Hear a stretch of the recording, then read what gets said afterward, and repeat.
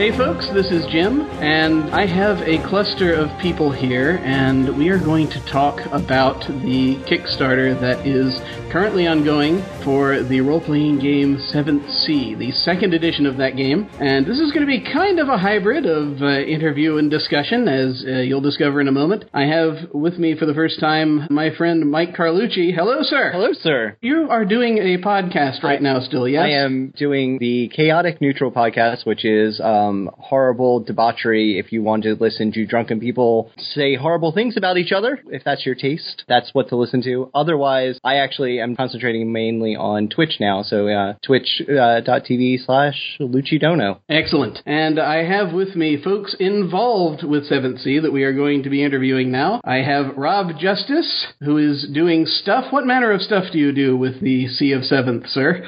Whatever John and Mike tell me to do. Like, I'm low man on the totem pole. Like, no, I describe my position as the idea man and system assassin. Like, I go in, I'm like, oh, hey, I have an idea for that. I'll write that real quick, and it's completely separate from any actual goals that John and Mike are working on. Variety. You are the bringer of chaos, then, yeah. Which is helpful to any. Officially, I'm an assistant developer. Okay, coolness.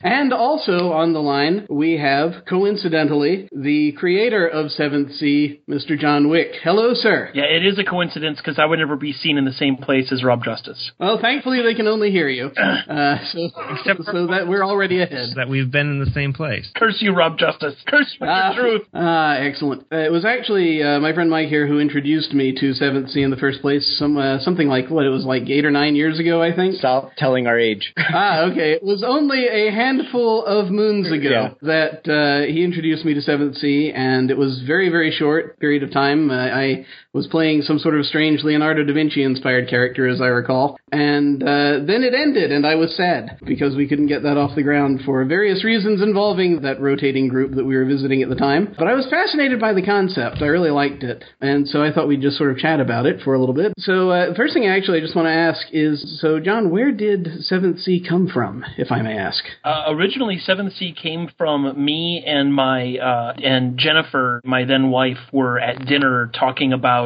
the original idea came about saying, how would you do the William Blake role-playing game? Jennifer has an art degree, and she's really, really into William Blake, and we were talking about that. And it kind of evolved into a book I was reading at the time called Isaac Newton, The Last Sorcerer, which is a wonderful little book about Newton's obsession with alchemy. And I came into the AEG office and pitched the idea, or didn't so much pitch it because we kind of like built it. We built this huge thing for it, and it was Isaac Newton, Man of Action. Nice. And that was what the very first pitch for 7th Sea was, and it just kind of built from there. Very cool. I liked the idea of this sort of fantasy post-Renaissance Europe thing. It's very cool.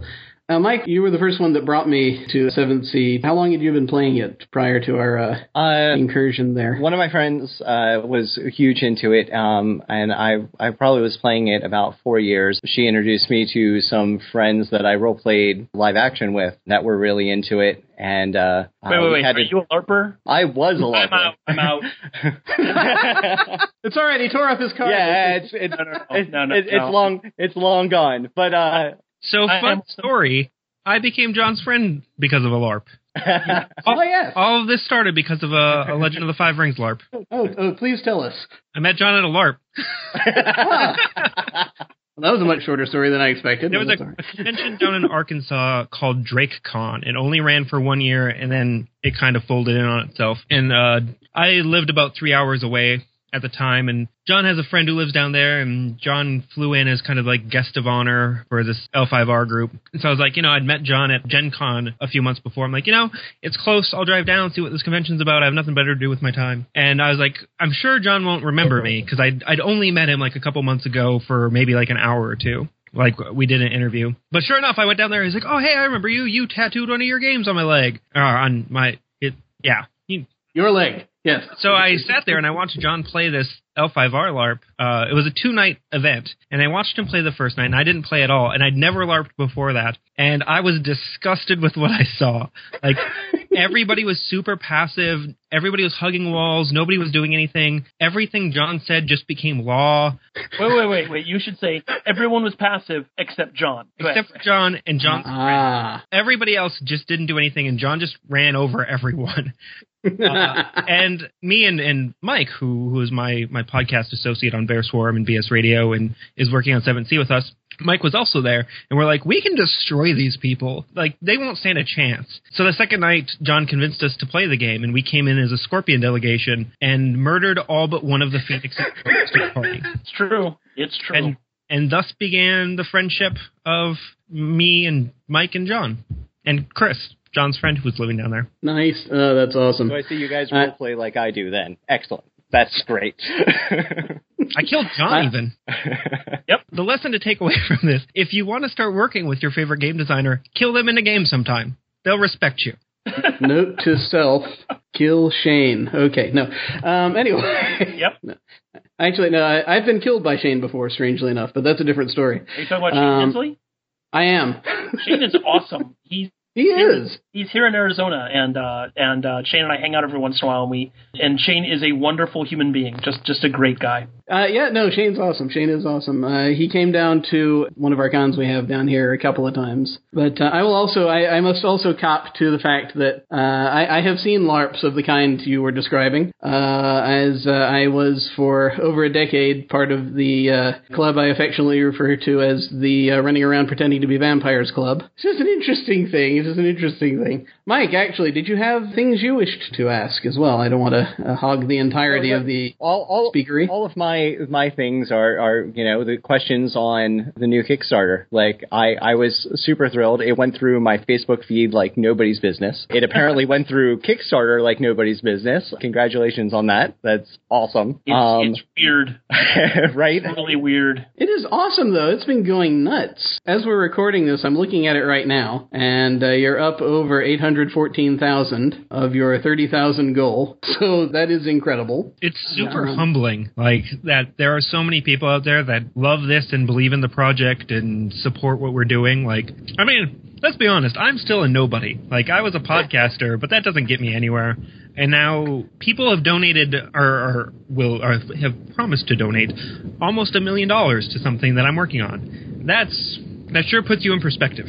Yep. It is an awesome property. It's an awesome setting that just has not been explored to this degree like anywhere else. It's such a great, well thought out world. Yeah, and actually, let us also step back just a moment, because I have realized there may be people listening to this, if you've gotten this far, I thank you for it, who may not know the entirety of what it is we're talking about. So, for those who may not be familiar, tell us a little bit about 7th Sea itself.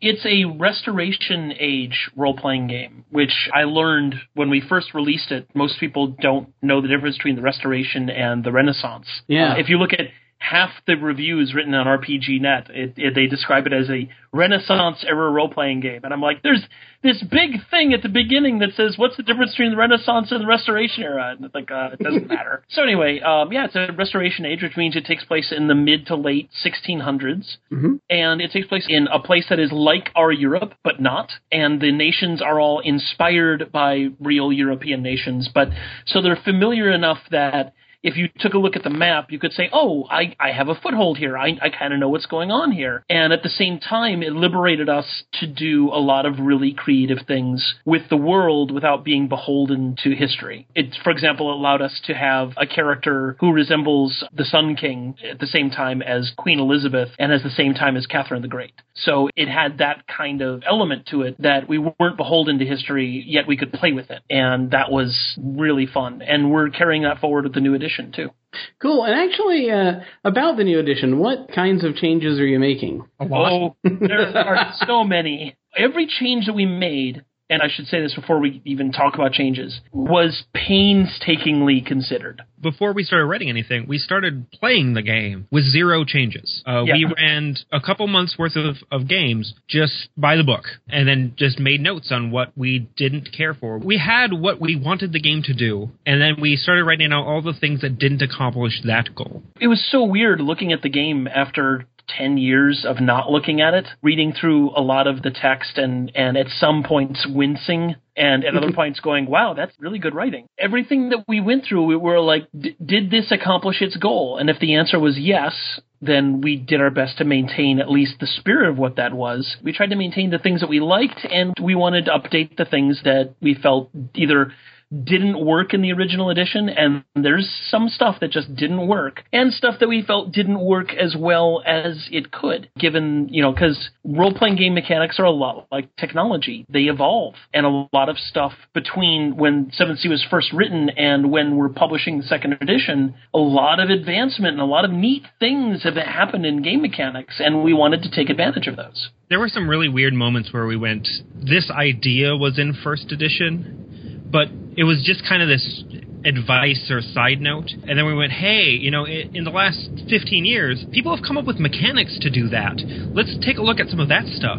So we got to take a lot of the concepts that the old game had and turn it into the game itself. Yes, there are. I've just been looking over the quick start. There are some cool things in there. The voluntary failure mechanic, was that, now you have to remind me, was that part of the original or is that a new thing? It's kind of part of the original. That was one of those things that Rob pointed out was kind of like part of the original game, but was like advice, but wasn't a mechanic. Okay. I really like games that do that. I've only come across, I think, like one or two others that have a thing where it's like you get the currency and you voluntarily fail and then you can do more narrative stuff. It's really awesome. I'm really glad that's in there. Very, very cool little things you can use to play with the narrative here. And I see it's very narratively based, and I really like that. About the story of the world itself, are there things that are getting updated about the setting that you particularly like, you want to talk about? Or is it a second edition? Is it keeping the same time, or are we going a little bit further and getting more of the story? Give the Battlestar analogy, or the Battlestar Galactica analogy, John. Yeah, is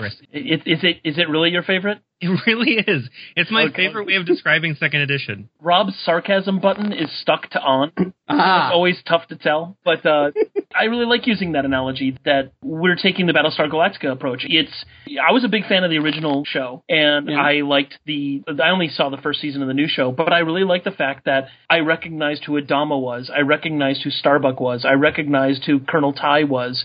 I had all of this stuff that was from the original show, all of this narrative baggage from the original show, but it had new stuff on it. So that was the compass that we used for 7th Sea. It's like Avalon is still there, Castile is still there, Usura is still there, Vodacce is still there, but they may be a little different. The casting may be different, little things like that. One of the countries that is just a little bit different is Eisen. We changed the nature of Eisen just a little bit, and just by changing it that much, I think it makes it, I don't want to say more interesting, but I mean, to me it is more interesting in the idea that the 30 Years' War, the War of the Cross took place in Eisen, so 30 years of mass murder happened in this place. Well, in a world where magic exists, what is the metaphysical consequence of that? And the metaphysical consequence of Eisen is that there are real, scary things going on in Eisen. If you go into the little village with the castle on top of the hill,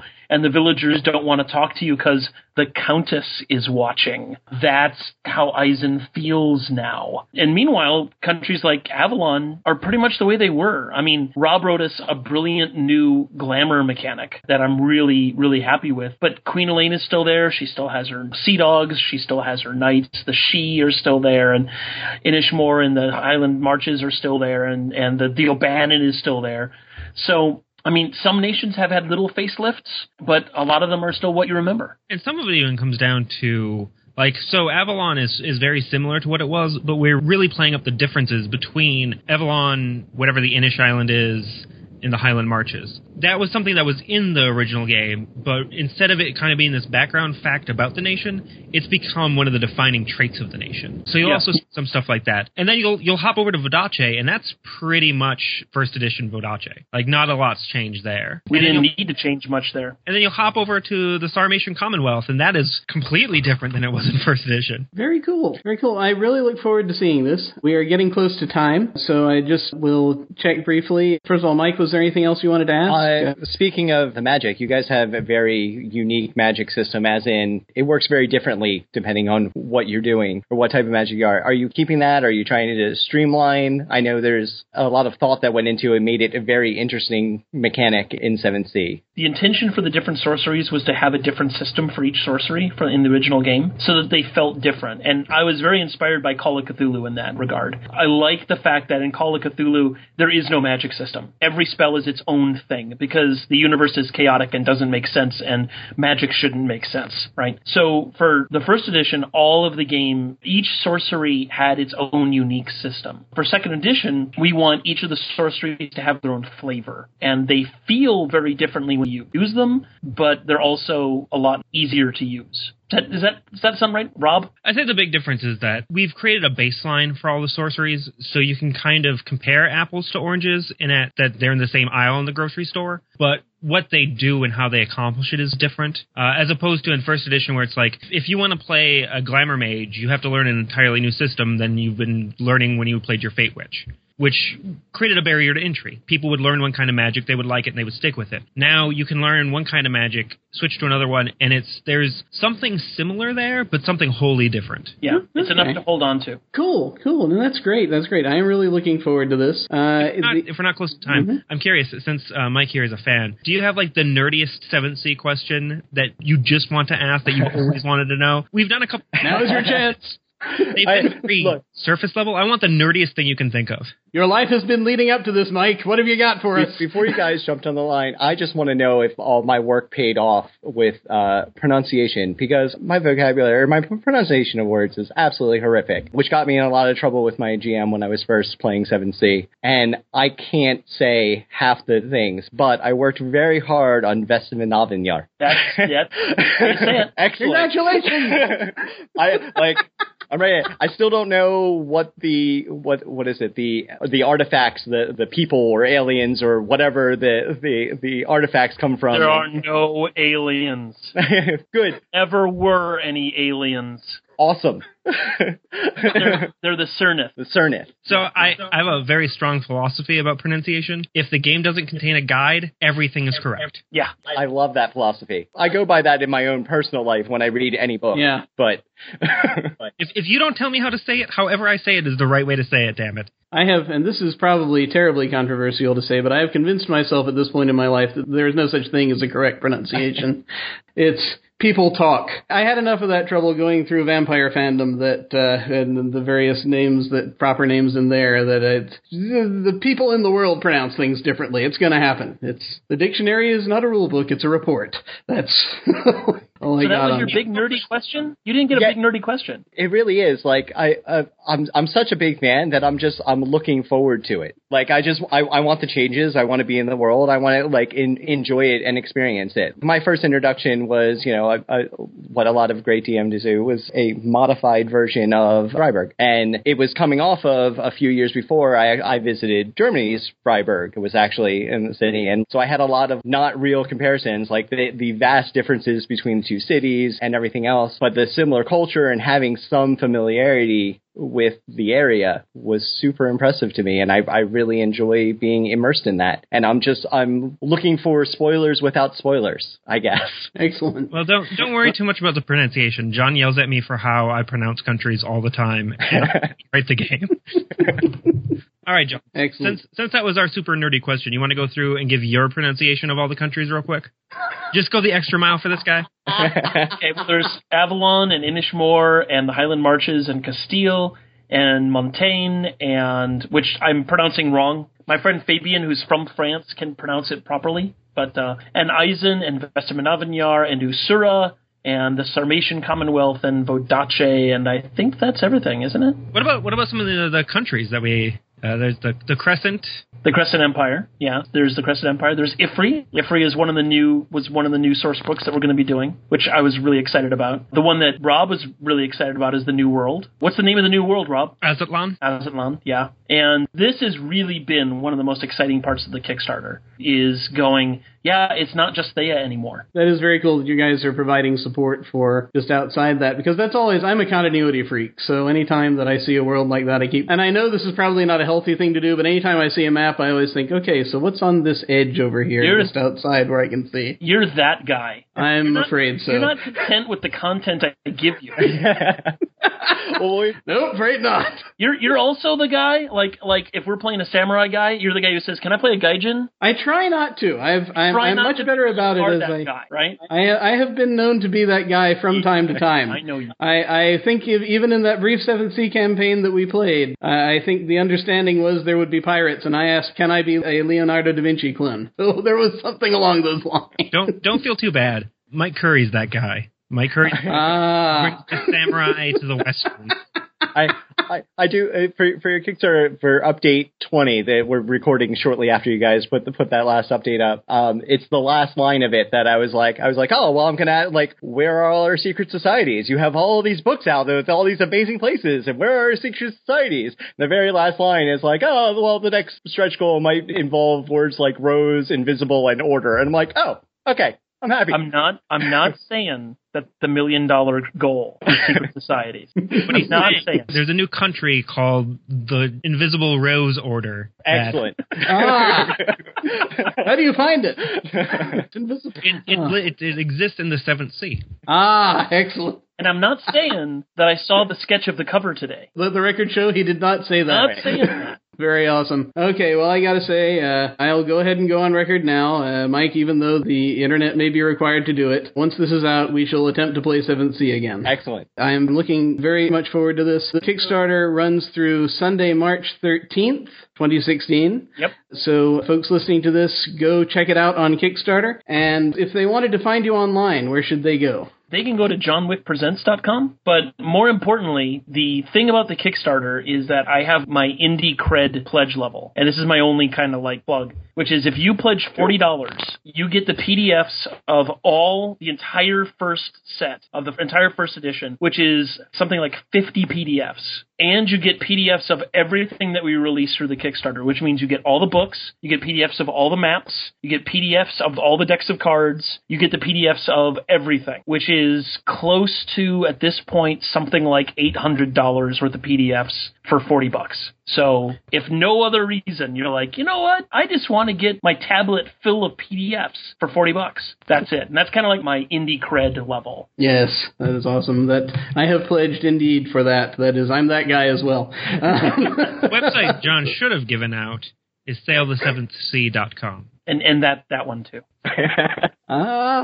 Coolness. I want to thank you guys very much for joining me for this. And was there anything else anyone wanted to say or plug or mention or whatnot before we tie a bow on this one? Rumpelstiltskin. Now you see, in the Hint magazine, they said his name was Ivankov Krogperm, but I don't know anything. I got that. The months and stuff. Yes! Finally, after all these years, someone recognizes it. I was a Sierra dork. Well, folks, thanks very much for joining us. This has been awesome. Thank you for inviting us. Yeah, thanks for setting this up. Yeah, and also, Mike, thank you very much. For the first time, I have a co-host on my podcast about introspection, so that is appreciated. I think you have no one better suited for your introspection. That is true. You do spend a rather disturbing amount of time somehow in my head. I don't know how you do that. But thanks, folks, very much for listening. Go check out the Kickstarter if you're into anything even remotely close to any of the stuff that we've been talking about, because I guarantee you will not be disappointed. Take care. And I'll see you all of a sudden.